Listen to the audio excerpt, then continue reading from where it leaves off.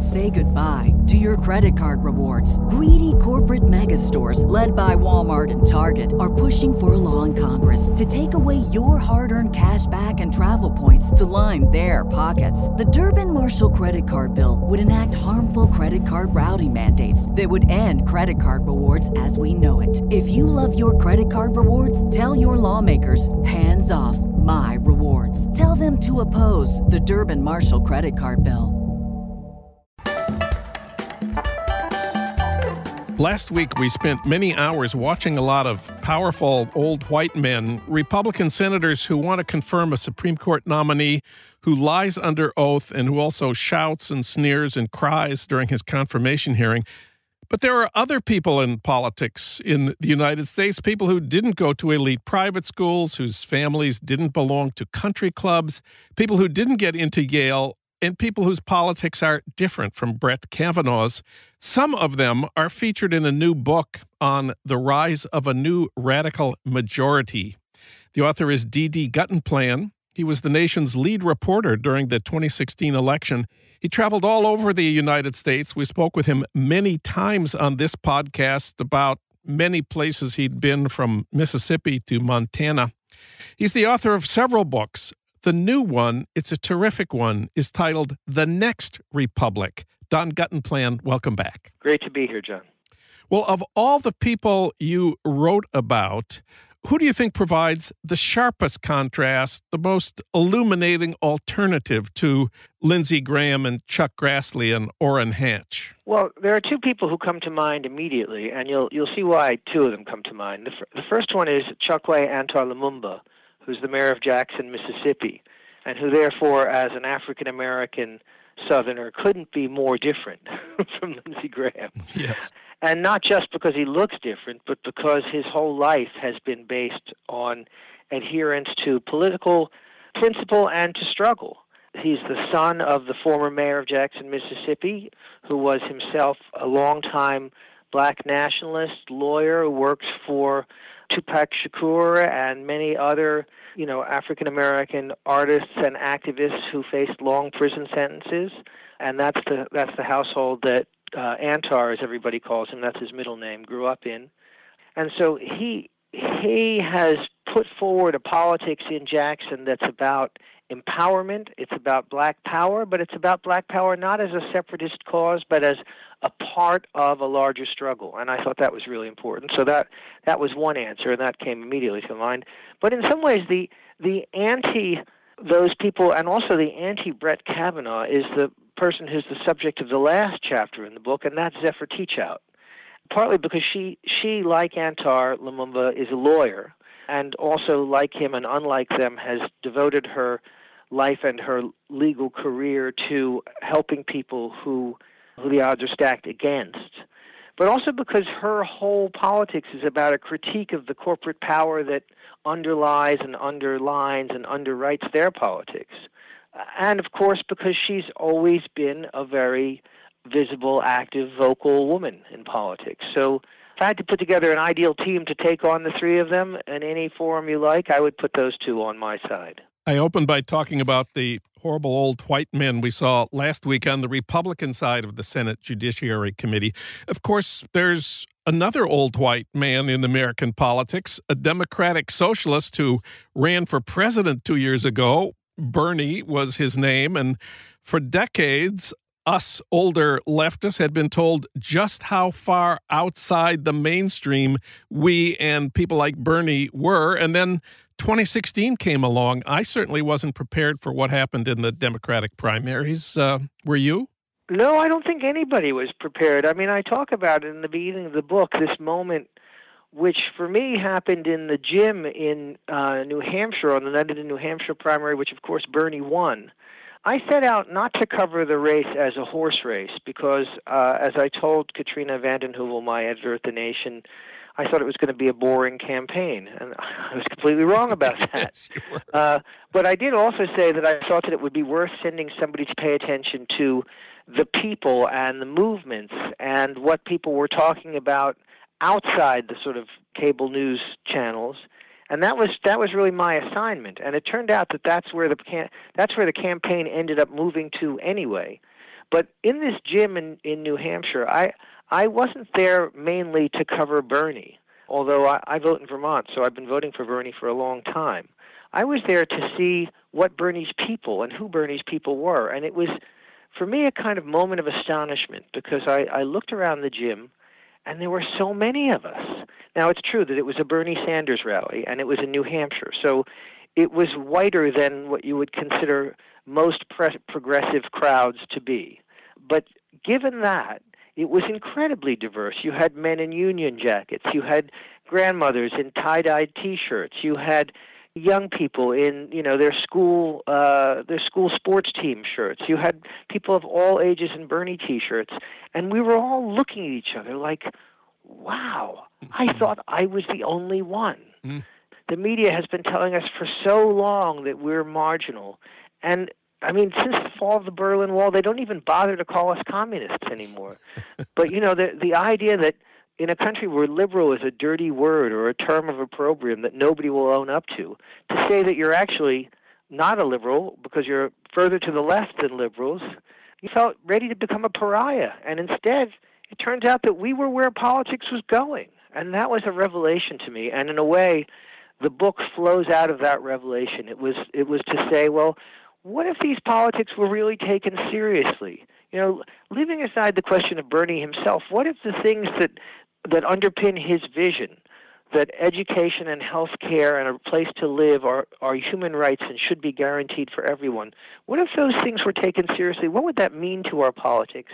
How could we get there? And where does that kind of majoritarian or left populist, however you want to describe it, where does that politics come from in our history? Because I discovered pretty quickly that it wasn't something completely new. It was something rather that had been repressed and suppressed and that was breaking out.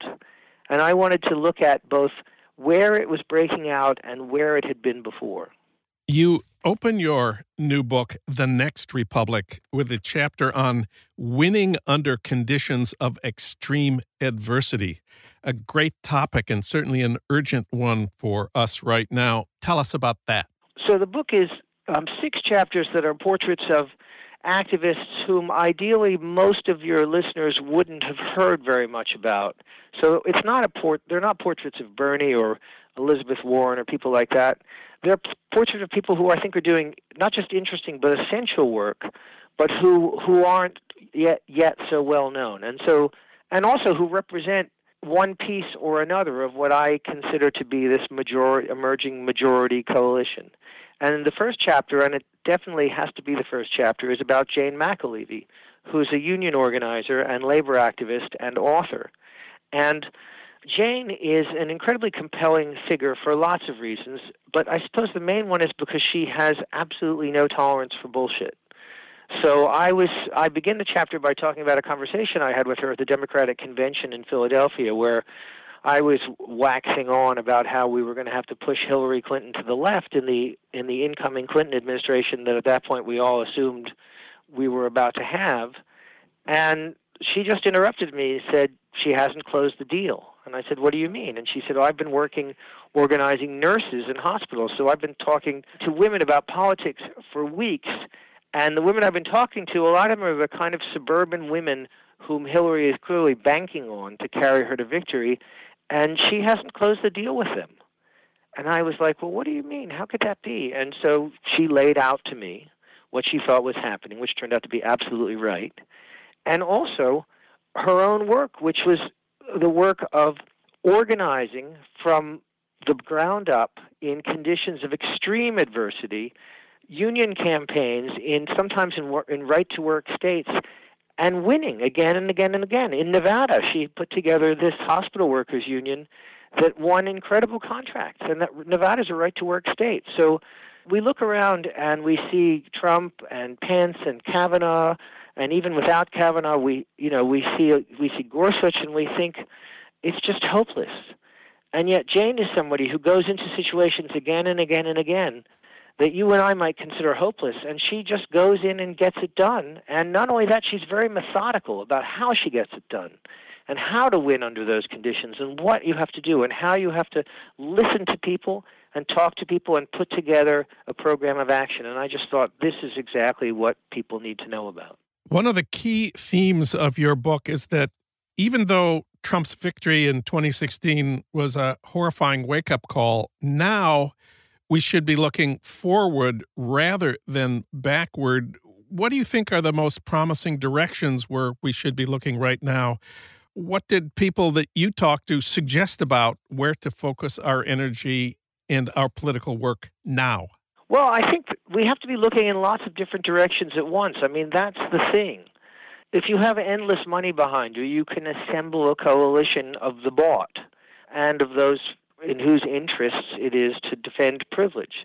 If you're trying to take that on, then, and that's why the word majority is in the subtitle of the book, you have to put together a majority coalition. Jane said something really important to me. She said, if you give up organizing in large numbers, you give up the only weapon that ordinary working people have, which is our numbers, our preponderance of numbers. Great. So, how do we get to a majority? Well, you have to have labor. That's what that chapter is about. But you also have to have the environmental movement and climate justice. And you have to have racial justice. And you have to have immigrant rights. And all of these fights are actually happening. So the key is to both attend to these fights that are happening near you, wherever you are, and to see how do they fit together and how do we get the people who are involved in them to be aware of and supportive of each other. I mean, if there's a cardinal virtue for the left, it has to be solidarity. For a historian, the biggest question about our politics over the last 75 years probably is, whatever happened to the New Deal? What happened to the Roosevelt Republic? In the 30s and 40s, it really changed what Americans thought government could do. I know that's one of the questions you take up in your book, The Next Republic. Well, it's not just one of the questions. It's the reason that the chapter about the Roosevelt Republic is the longest chapter in the book. Okay. And part of that is because, if you report presidential campaigns, as I just did, you spend a lot of time in Ohio, because Ohio is, a battleground state. Yeah. And one of the things I noticed traveling around Ohio was I would see these things that were like ruins of a alien civilization. I'd be walking down a street in Akron, Ohio, and I'd see this incredible building with beautiful architecture, pillars and pilasters, and I'd walk inside and there'd be murals on the wall, and it was a post office. Or, a public library in Cleveland with these incredible murals of the building of the bridge over the Ohio River. And you think, well, what is it? What is the civilization that built this stuff? And you realize the civilization that built this stuff was the New Deal. And all over America, particularly in the places where we once had, an industrial heartland, you see these relics of the New Deal and the relics of a time when, first of all, ordinary people felt the government was on their side and belonged to them. And secondly, when the government felt it was its job to guarantee people basic rights. And so it became an obsession with me to figure out, well, what happened to that? How was it dissolved? And the answer to that is complicated, which is why the chapter is long. But if I had to simplify it, I would say it dissolved in two waves. One was the wave of neoliberal economics, which basically sold everybody on the con that a federal government budget is like your household budget, and therefore that you have to cut spending to equal income at all times under all conditions, which is insane. And the second was the Red Scare, and what effect that had. The fact that the Democratic Party and so many labor unions signed up to the Red Scare and purged so many of their most dedicated activists in the 40s and 50s, and that hollowing out of the kind of movement for justice in America, so that it basically stayed buried until it was woken in the fight for racial justice, but that was only in the South. You had people who had been red-baited out of unions and suddenly they could come back into politics through civil rights. But that didn't happen in places like Ohio or Western Pennsylvania or West Virginia. The political purge in those areas stayed permanent. You quote Naomi Klein in your introduction saying, "No is not enough. we also need to lay out our yes. What does that mean? Well, that struck me as really important. It really resonated with me because if you look at all the millions of mostly women who came out with their pink hats when Trump was inaugurated, they knew, and we know what we're against. We're against Trump and Trumpism. And you have this amorphous thing called the resistance. But the resistance isn't going to get us to the next republic. Being against, being in opposition is not going to be enough. We have to say what we're for, not just what we're against. And we have to say what we're for in a way that unites all of these different strands of struggle. When things look dark, it's good to be reminded of what's possible. And that's exactly what D.D. Guttenplan does in his new book, The Next Republic, The Rise of a New Radical Majority. It's out now from 7 Stories Press. Don, thanks for this book, and thanks for talking with us today. Thanks for having me, John. Take care.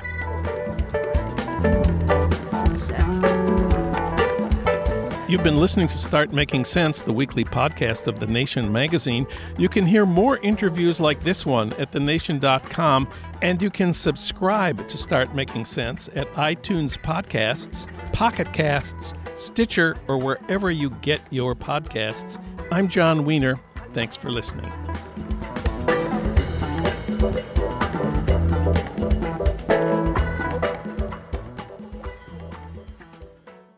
Say goodbye to your credit card rewards. Greedy corporate mega stores, led by Walmart and Target, are pushing for a law in Congress to take away your hard-earned cash back and travel points to line their pockets. The Durbin-Marshall credit card bill would enact harmful credit card routing mandates that would end credit card rewards as we know it. If you love your credit card rewards, tell your lawmakers, hands off my rewards. Tell them to oppose the Durbin-Marshall credit card bill.